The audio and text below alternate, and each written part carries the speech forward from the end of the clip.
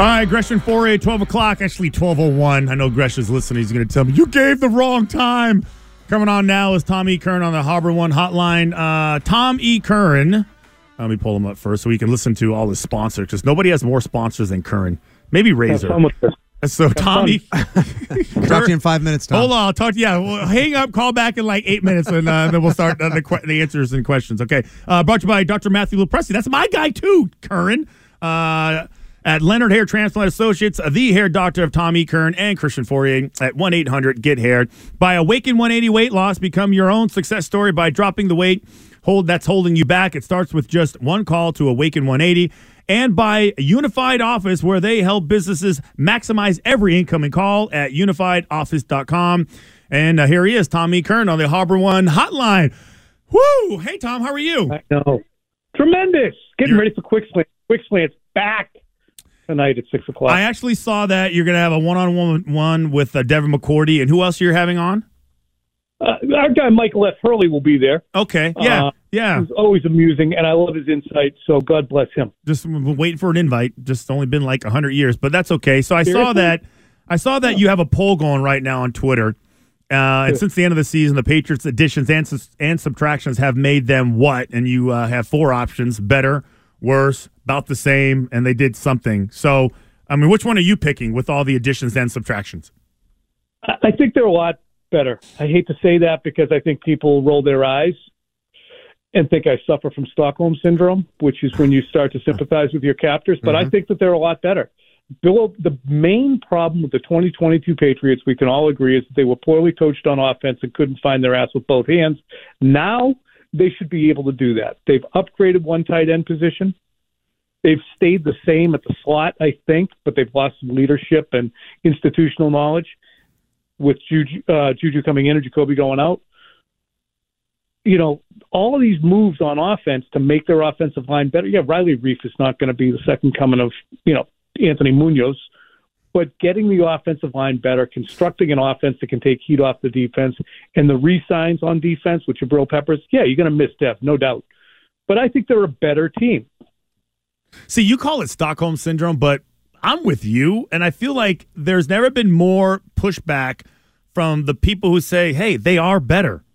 It's almost like people are resistant to admit that things have changed, right? Because it seems like everybody they're signing is or guys who were on the team before, or just like a comparable replacement for the guy that was here before, right? Like, I don't know how many debates and opinions I've had about whether Jacoby was better than Juju, or is Jonnu going to give you, or is Gesicki going to give you more than Jonnu, right? You know, the pros and cons of all these guys.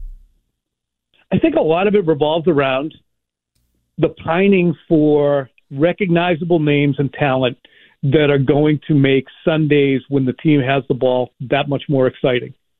So if they're better or not is not as intriguing to people as saying, all right, mid-March, can you give me some receivers?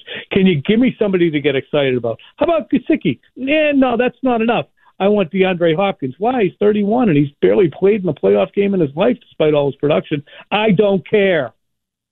What about Lamar Jackson? Well, he only plays 80% of the games every year, and he's probably not going to get any more durable. I don't care.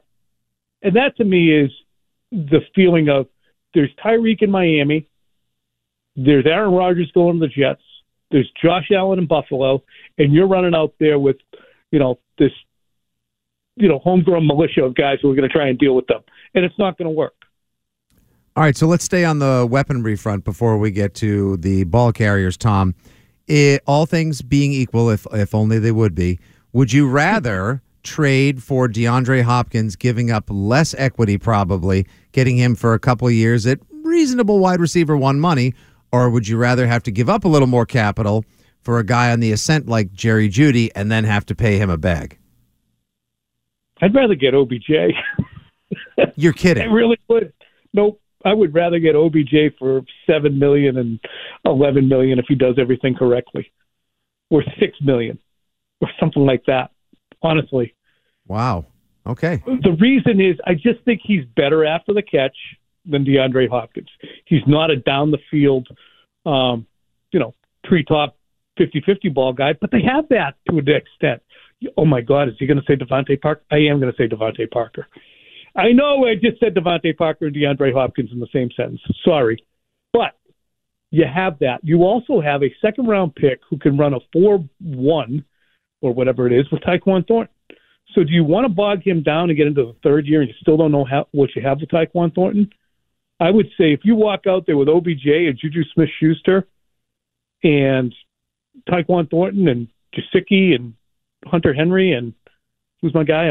They have so many guys, I'm forgetting them. Yeah, but hey, Tom, even with that, let's just say you do have the money, like because he's saying that 4 isn't going to cut it and 20 is not reality.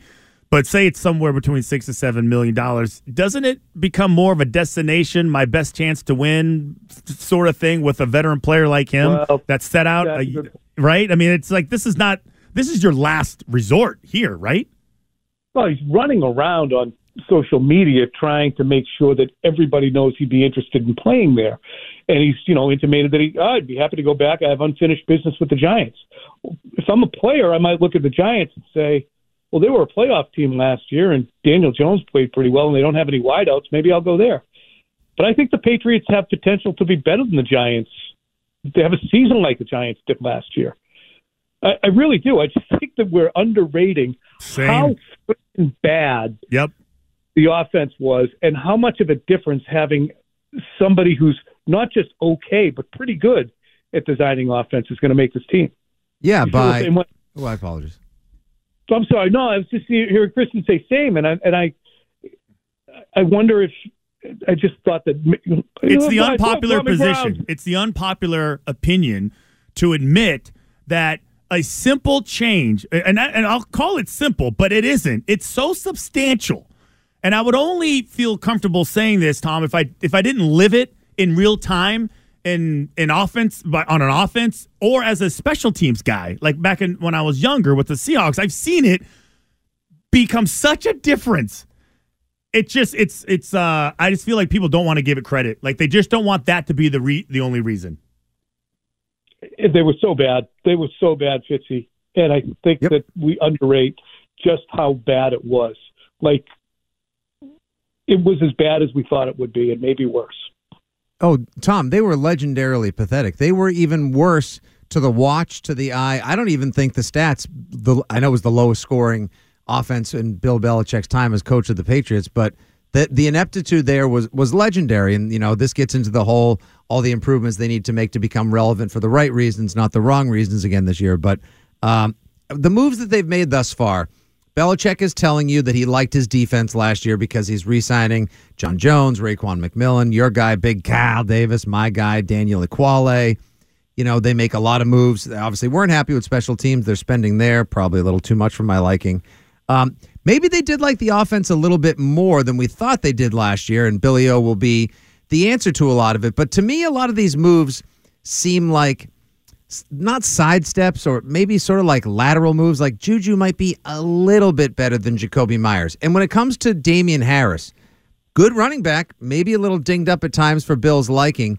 Why do you think he decides to go with James Robinson, who kind of underperformed last year, when he's already got a guy that his teammates like and that Mac likes in Damian Harris, who now goes to a great fit in Buffalo? I don't know. He's been a valuable productive player. He scored 15 touchdowns 2 years ago. Has good leadership, awfully loud guy. I think anyone who covers the team can agree on that. In the locker room, and I just always thought it could be a little bit odd. Mm-hmm. He was just a noisy fella. He barks a lot. So does Mac. Just nonstop. And I just, you'd be doing an interview with a player and he'd go by and woof, woof, woof, woof, woof, or he'd interject. And I'm not saying the players didn't like him. It's just the production in 2022 wasn't great. He's a quirky-ish personality. He's extremely fun to talk to when he's in front of the mic. But you got Kevin Harris, you got Pierre Strong, you added James Robinson. Those were guys, when they added Harris and Strong, you could say, okay, they're probably moving on from Damian Harris. And that's what they did. So, to me, all the things together, what I'm saying is with Harris, while he was productive, he gets hurt, he's quirky. I don't know if the quirkiness had anything to do with anything, except it's a weird media observation that I might be in the minority of. But they have guys. All right, so we're talking to Tom E. Curran on the Harbor One Hotline. And Tom, so we got the news that Dont'a Hightower officially retired. He announced his retirement, had this whole little article in the Players Tribune. And, Fitzy and I were just talking. Now, if you removed Brady from this list, we'll call it a list, could you make a case that Dont'a Hightower is one of the most impactful players, top 5 impactful players in Patriots history? Yeah, you could definitely make the case because you're not going to get a chance to have Malcolm Butler make the pick in 2014 on the goal line if Dont'a Hightower hadn't got his hand on the quadricep of Marshawn Lynch. You're not going to execute the comeback in 2016 if you don't have just that strip sack. Excuse me, I was segueing to 2018 in my head. And in 2018, he was just a human wrecking ball. I mean, he did things to Tyler Higbee that were inhuman. If you roll it back and say Dont'a Hightower, Tyler Higbee, devastation, you'll find it. Just throwing people around. He had a hit on Jared Goff in the end zone on a pressure. He was just a menace that day. So that's 3 Super Bowls that he was directly impactful in.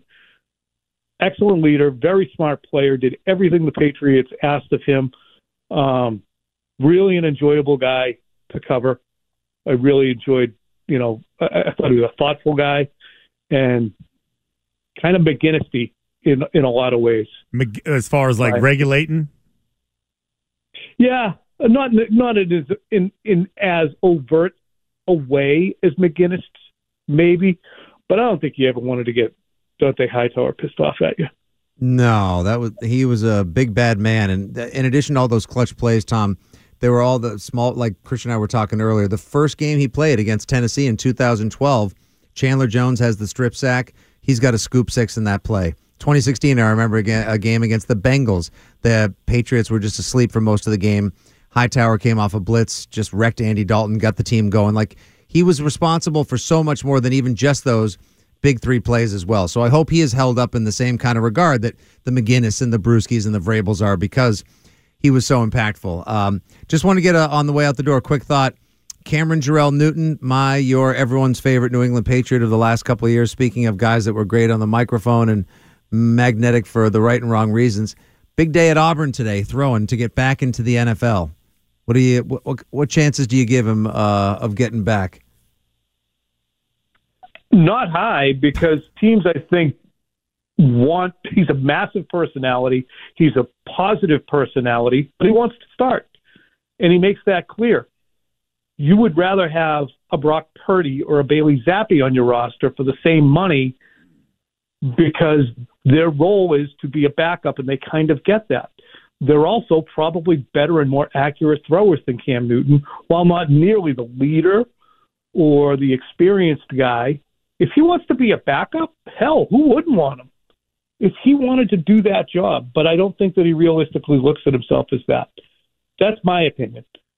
Yeah. I mean, I think he just can't throw. If you want to have a player who can't throw, then you have to have some off-the-charts aspect that you can count on. And he kind of did it for a year with 12 rushing touchdowns. But he had 8 touchdowns and 12 picks, too. Can't have it. So, Tom, I want you to I'm going to ask you one more question, then we got a break, we got a trend, and we got Big Deal, No Big Deal coming up. But I want you to stick around at 12:20, 12:21 for Big Deal, No Big Deal, because I'm going to ask you the question of one of the topics that we have. Quick answer, okay? If you were on a plane and you had a slight cough and somebody sitting next to you, another passenger, tried to get you kicked off the plane because of that cough, what would you do? What would I ideally do? Yeah. What would you do? Ideally, I would smile, laugh, and put in my AirPods. Okay, so you wouldn't even address it, right? So here's the thing. That I wouldn't be, because I'm a big baby, would not be able to yell. You'd be surprised at how contentious these situations get, because this actually happened to a former Heisman Trophy winner who actually sent out a video message because this very situation happened to him. If you stick around and if you listen, you'll hear exactly how it ends. What kind of cough it is? I want to hear the kind. You're going to hear it. You're going to hear it at 12:20. So get off the phone. Thanks for joining us. We'll talk to you next week. Right. See you, buddy. Thank you. That's Tom E. Curran on the Harbor One Hotline.